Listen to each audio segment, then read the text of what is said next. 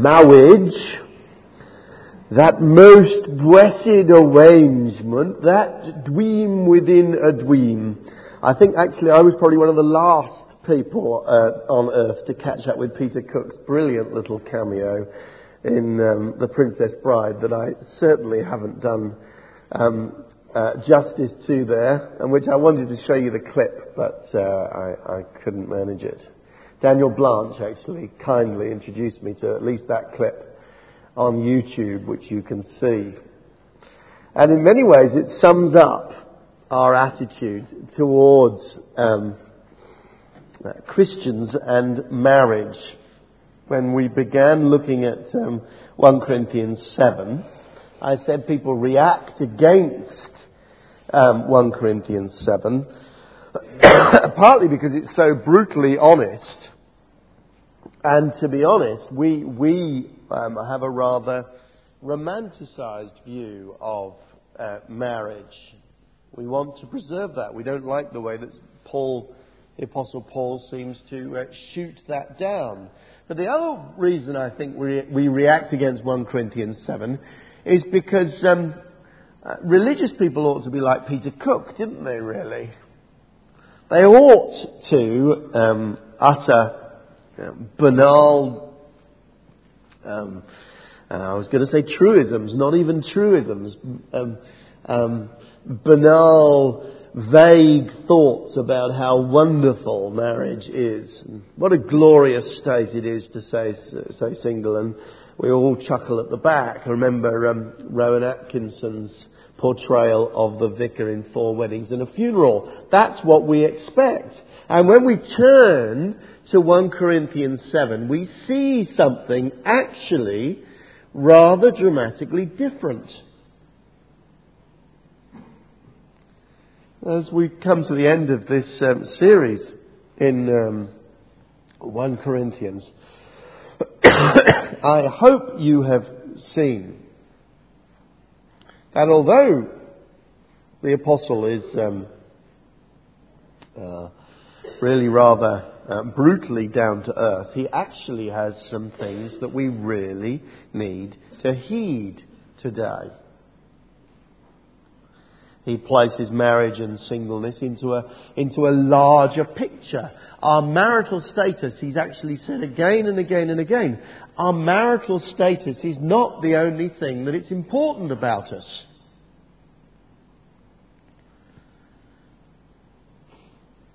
If we are married, he says, we should give ourselves wholly to our marriage. And that, he insists, includes sexually giving ourselves for the other's pleasure. We saw that. We should understand as well, he has said, that divorce cannot be initiated by a Christian unless that marriage has been first decisively severed by the other person. If we are single, he has said, we should take the opportunity to think very carefully about whether we should marry or not. It's not an obligation. Indeed, the basic Christian principle, he said, is serve God as you are. It's far more important that you are someone who is serving God today than precisely what your marital status is.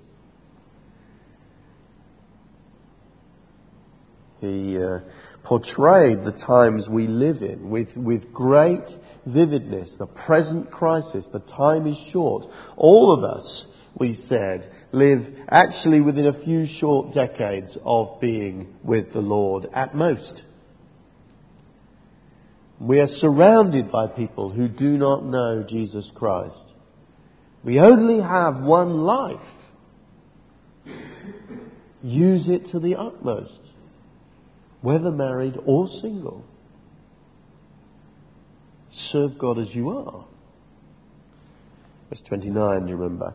What I mean, brothers, is this, that the time is short. From now on, those who have wives should live as if they had none.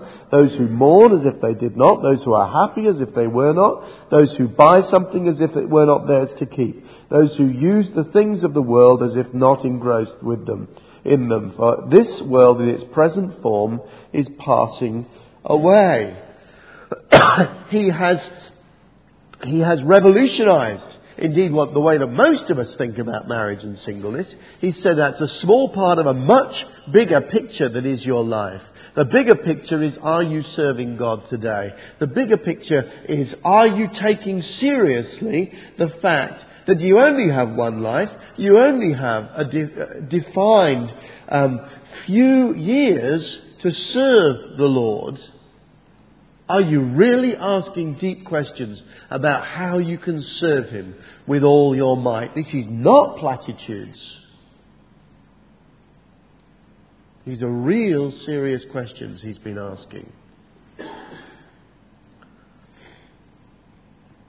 And at the end of this chapter, he, with slightly different twist, comes back to some of these themes again. So for the last time, we examine what he is saying in 1 Corinthians 7.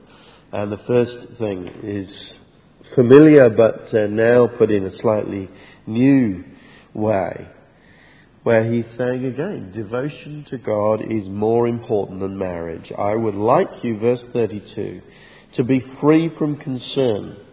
An unmarried man is concerned about the Lord's affairs, how he can please the Lord. But a married man is concerned about the affairs of this world, how he can please his wife.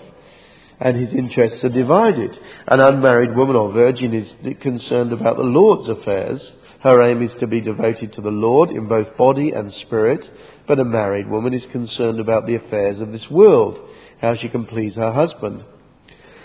I'm saying this for your own good, not to restrict you, but that you may live in a right way in undivided devotion to the Lord. The simple fact, when you get married, is that life gets more complicated. That's what he's saying. Married life is more complicated. From the absolutely trivial, whose parents will you spend Christmas with this year? To the profound. B.B. Warfield, for instance, one of the great theologians of 100 years ago, married his sweetheart, and shortly afterwards, on their honeymoon in Germany, she was struck by lightning, and she was paralyzed for the rest of her life. For the next 29 years, Warfield couldn't spend more than 2 hours away from her side.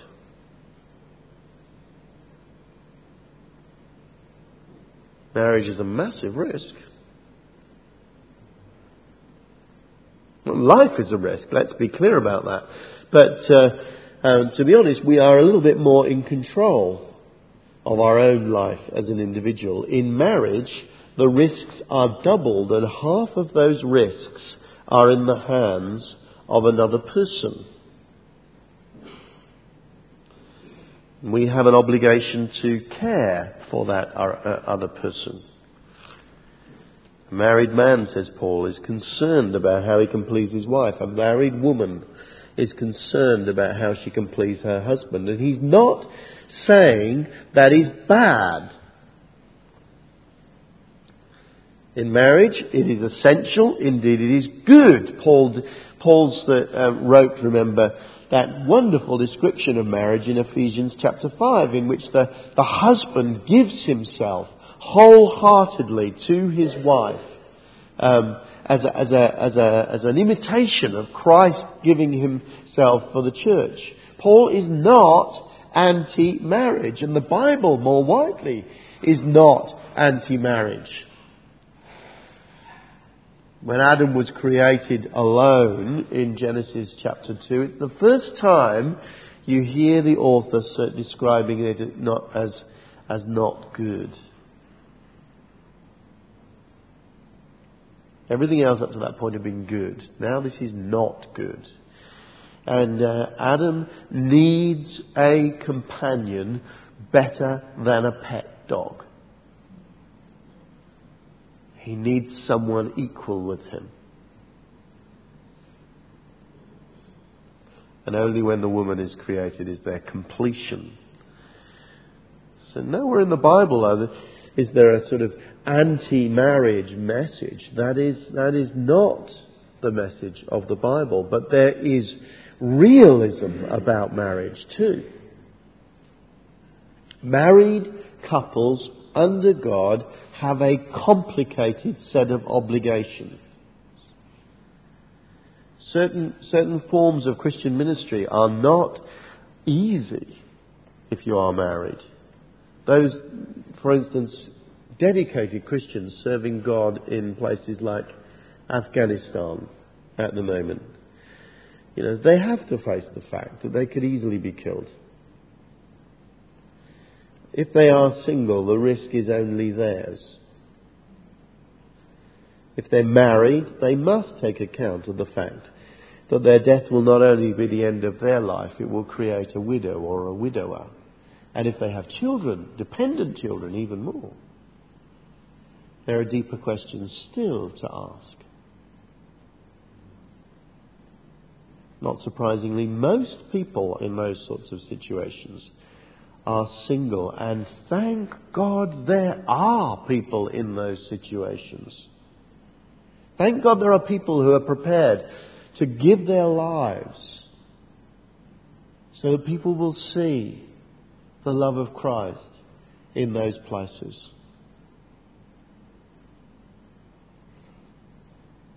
Paul's big concern is that people should be freed to serve the Lord with undivided devotion. I am saying this for your own good, he says in verse 35, not to restrict you, but that you may live in a right way in undivided devotion to the Lord. And I have to say, it is rare today to hear someone considering the merits of singleness and marriage in terms of whether they will be able to serve the Lord wholeheartedly. But here it is in front of us. That's what Paul says we should consider carefully. The question in our lives is, how can I most glorify God in my life? And let's be honest, for most of us the answer will include marriage. It's the case today, and it was the case in Paul's day, and he's absolutely explicit. There is nothing wrong or automatically sinful about getting married. What is wrong, though, is to say, I will serve God in most areas of my life, but no, I won't submit to him this question of my marital status. He can't have sovereignty over that. I'm determined to get married, or a few people, I'm determined to stay single. He's not Lord over that.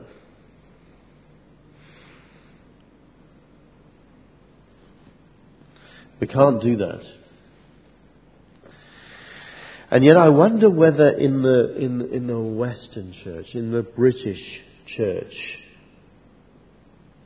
we have started, in fact, to say those sorts of things without quite realising it. I don't want to put too heavy a burden on you this morning, but let me point you to a few startling facts about Christianity in this country. The first is, which is very significant for us here as a church, the first is that the generation of, say, 16 to 30 or 35 in this country are what by some people are called the lost generation. Just not in churches. I mean, that's an overstatement made by publicists who like sound bites, but having taken that, it is generally true. There is a very large number of people in this country who are completely unevangelized in that age group. So when you look around here and you see that the vast majority of people here are precisely in that age group, then we have to conclude that we here as a local church have an enormous responsibility. This is not what the British church looks like.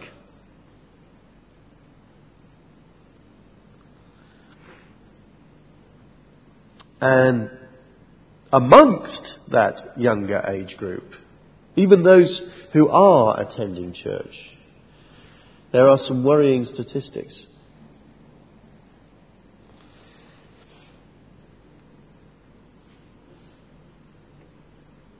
First of all, very few of them are in church leadership. The average age of a pastor or a vicar in Britain at the moment is over 50 and rising. That means that within the next 10 years, the order of 50% of all Christian ministers in this country will have retired or be more or less retired. So in 10 years, we have to replace 50% of Britain's church leaders just to stand still. And the younger generation are nowhere near volunteering in those numbers.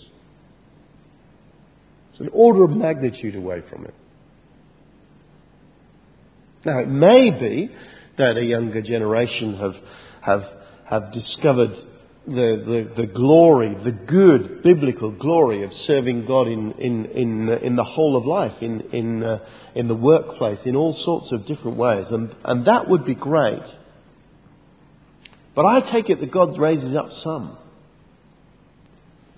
places on some that seed of conscience, that seed of vision. But perhaps I could take a leading role, a full-time role in the church. And I wonder why so few at the moment are coming through.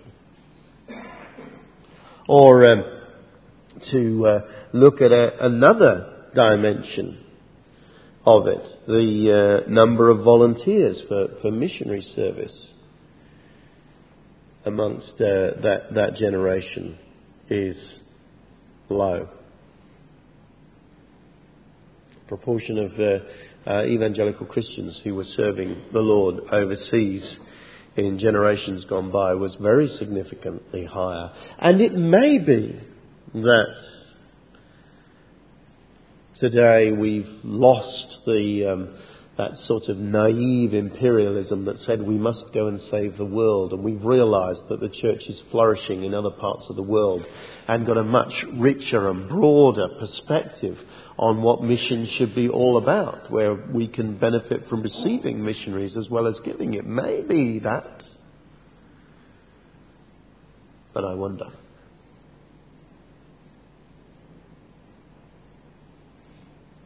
Now, let me say, I may be biased, but I actually think Magdalen Road Church is brilliant. I do. I really do. I see devotion to God everywhere that I turn. I do hear people talking about marriage and singleness even in exactly those terms that the Apostle Paul wants us to. How can I best serve God with my whole life? And I have to say again, this may be my completely rose-tinted spectacles, but if every church in Britain was like Magdalen Road, I think we would be doing an awful lot better. But the truth is that we must hear they are not.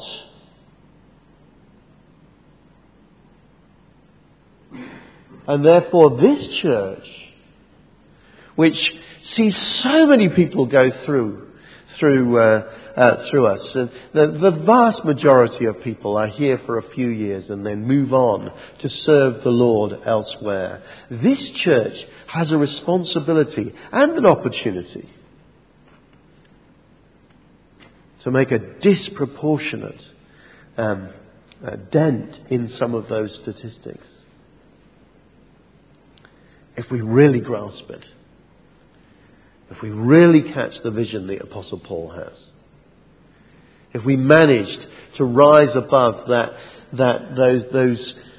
set of obsessions that the world gives us What career am I going to have? How much money am I going to earn? What partner am I going to marry? And 1,000 other things that it drums into us that must be important to us. And the Apostle Paul says, well, great and important though those are, they're tiny compared with the big issue.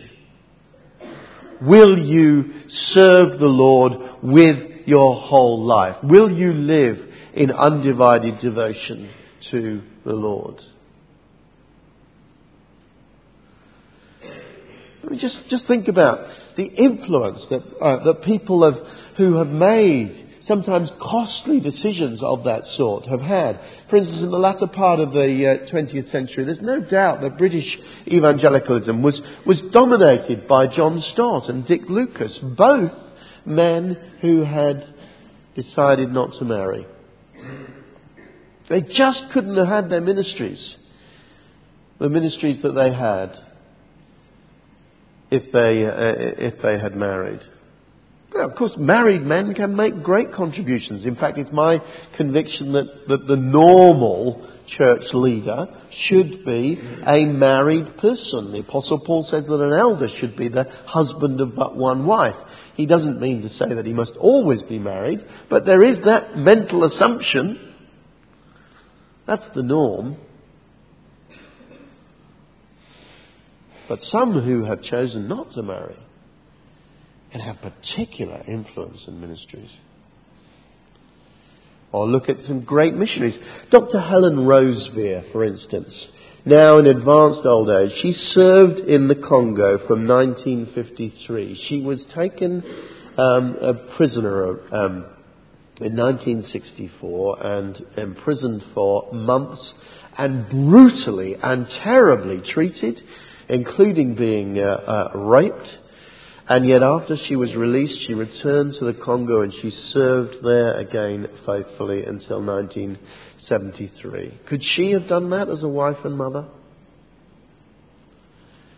The cost would have been even greater if she had. There are extraordinary other women as well who have chosen singleness and served the Lord. Gladys Aylward, who served the Lord in China. Amy Carmichael, who ran an orphanage in India and saved countless young women from starvation or prostitution for 50 years. The great 19th century missionary to India and Persia, Henry Martyn from Cambridge, was actually deeply in love with a young woman. And he decided that he had to go to India to spread the gospel. He wrote, "My love must wait." Actually, he never returned.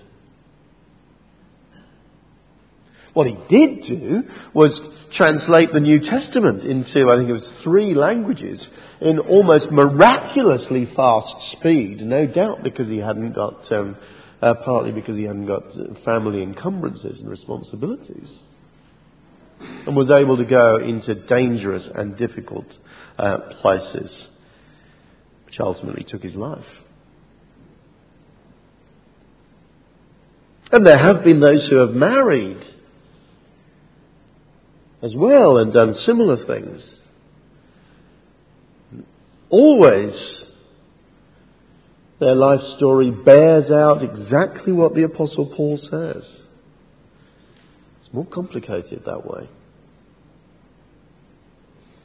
Jim Elliot, for instance, who was martyred by the Auca Indians, left a widow. Elizabeth Elliot left a fatherless daughter. James Hudson Taylor, the founder of China Inland Mission in the 19th century, he was married, and a significant number of their children died. Finally, his wife died. No, the Apostle's absolutely right.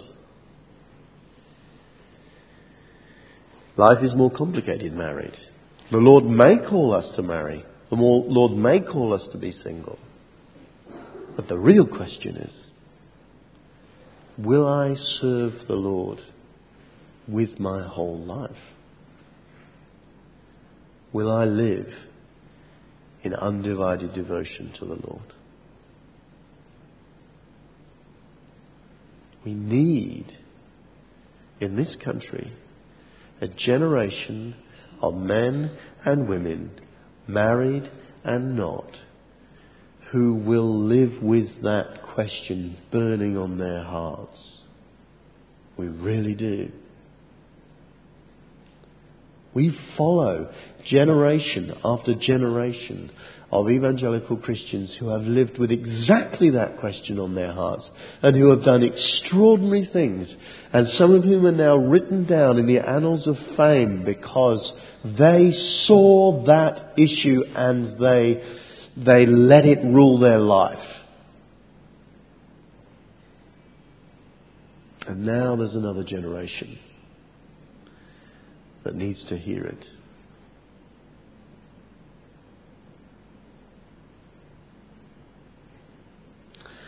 One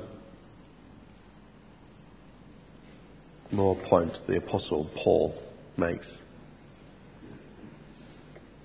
just in case we felt a bit overpressured. Make your choice freely, he says. That seems to be the underlying, the key issue in verses 36 to 38. If anyone thinks he's acting improperly towards the virgin he is engaged to, and if she's getting on years, and he feels he ought to marry, he should do as he wants. He's not sinning, they should get married.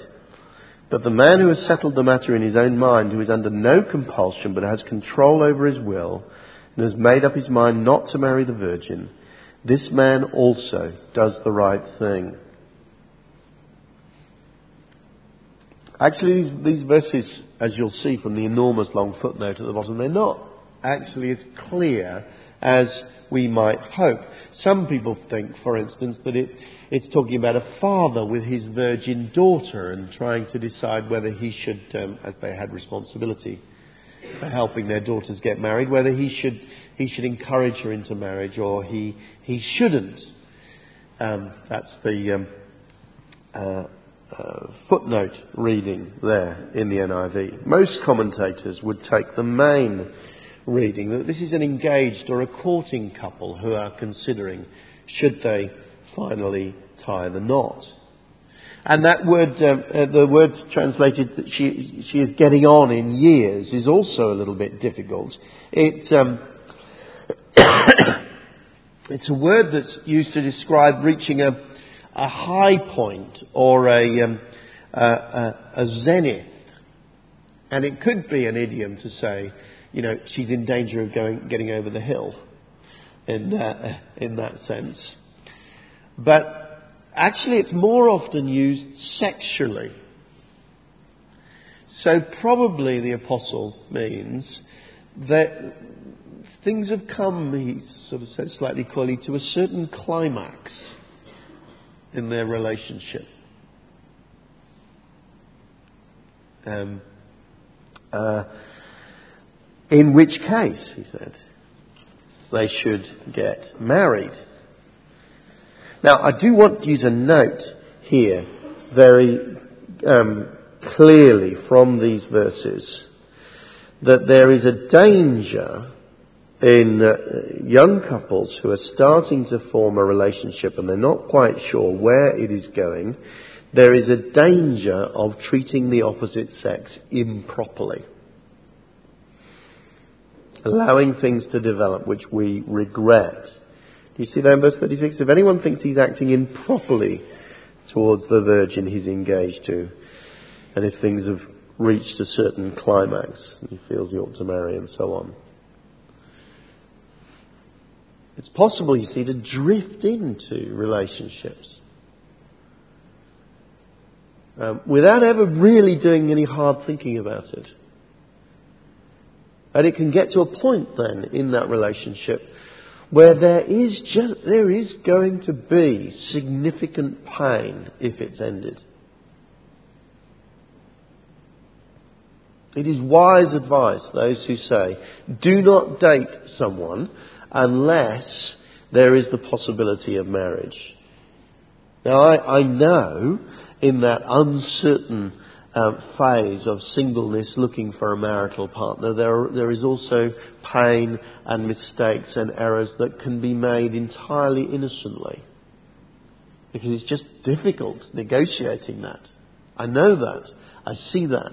And sometimes people have to just forgive one another or to accept the pain when there is no fault on either side. It just didn't quite work out. But sometimes someone's being a bit reckless. They enjoy the process of dating or forming that very strong relationship. When really, if they were honest, they're way off marrying that person. Doesn't mean to say don't have good relationships with the opposite sex. Doesn't mean to say that at all. Doesn't mean to say that we shouldn't develop brotherly and sisterly relationships. They're good. Timothy was told, treat women as younger women as sisters with absolute purity. Those relationships across the sexes are something that Christians ought to be able to do and rejoice in. But we need to be wise. It is possible, as Paul seems to imagine here, that a couple can imperceptibly have got to a point they've never really stopped to think. Now they can, he says. If the man has settled the matter in his own mind, is under no compulsion, has control over his will, and has made up his mind not to marry the virgin, this man also does the right thing. It may be still right not to go ahead with it. It may be better to maybe he hasn't treated her improperly in any way. If he has, it may be better to apologise and to move on. But be free in your heart, he's saying. Don't get caught into these situations, which are really problematic. He who marries the virgin who does right, yeah, it's good. But, he says, remember, singleness has enormous benefits as well for gospel people. In fact, Paul goes so far as to say who does not marry her does even better. Not under any compulsion then, in control of our will. That is how we need to make our decisions. Not driven by our circumstances or by some drive that is stronger than our love for God, but as people whose fundamental drive is to serve the living God, and all other things are under control because that drives us more than anything else. So, perhaps you have considered all of these things in 1 Corinthians 7, and your conclusion is, I'm single and I really ought to get married as soon as I can. That is right, that feels right for me. I'm confident before God that that is my calling. Then go for it, not as under compulsion, but as freely making that decision in the Lord. It's a godly decision. There is nothing wrong with it. Perhaps you've considered all that there is in 1 Corinthians 7, and you said, I'm single and I think probably I'll get married, but I don't feel I must now. That can come. It's in the Lord's hands anyway. Well, serve Him as you are. Serve Him today, freely. Seek for Him to sort out that situation. Perhaps you have studied 1 Corinthians 7 and you've thought, actually, I can see what the Apostle Paul sees. That it's simpler to stay single. But there's gospel ministry that can be done better if I'm single. But it doesn't make me a second-class citizen to be single. then freely, under no compulsion, you can choose it.